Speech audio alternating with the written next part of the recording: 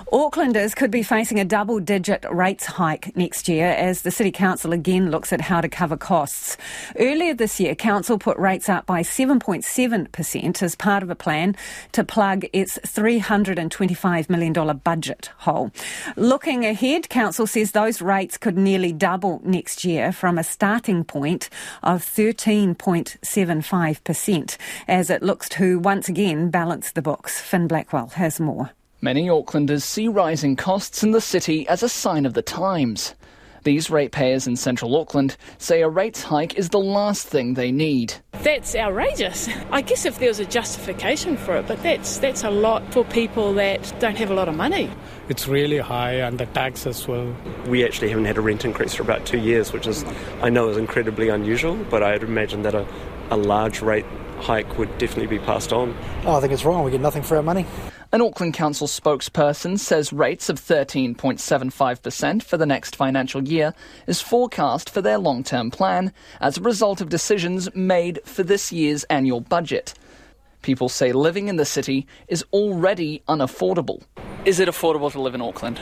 Probably not for the average person, no. Not in Auckland, not in New Zealand. No, it's getting worse. Getting way worse, yeah. I mean, I'm on an incredibly good salary, and even for me, it's not really affordable right now. Yeah, it's hard. It's sad.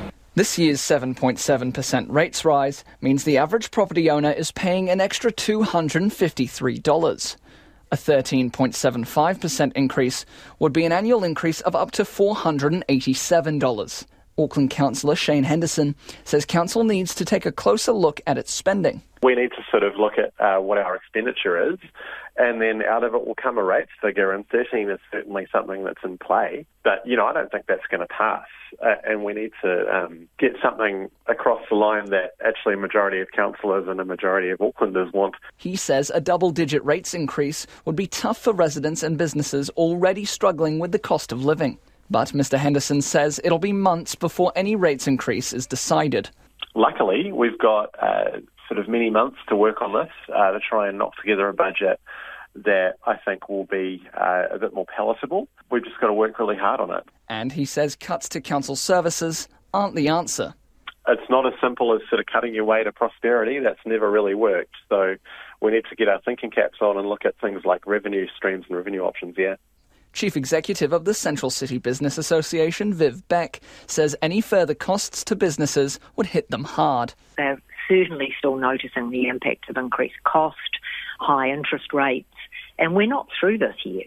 So I think any talk about increased cost to business is concerning, particularly for those businesses that are really struggling. The Ratepayers Alliance spokesperson, Jordan Williams, says they're opposed to a double-digit rates hike. The big problem Auckland Council has is the chickens are coming home to roost. All that money that Len Brown and Phil Goff has borrowed now comes with an enormous interest bill attached.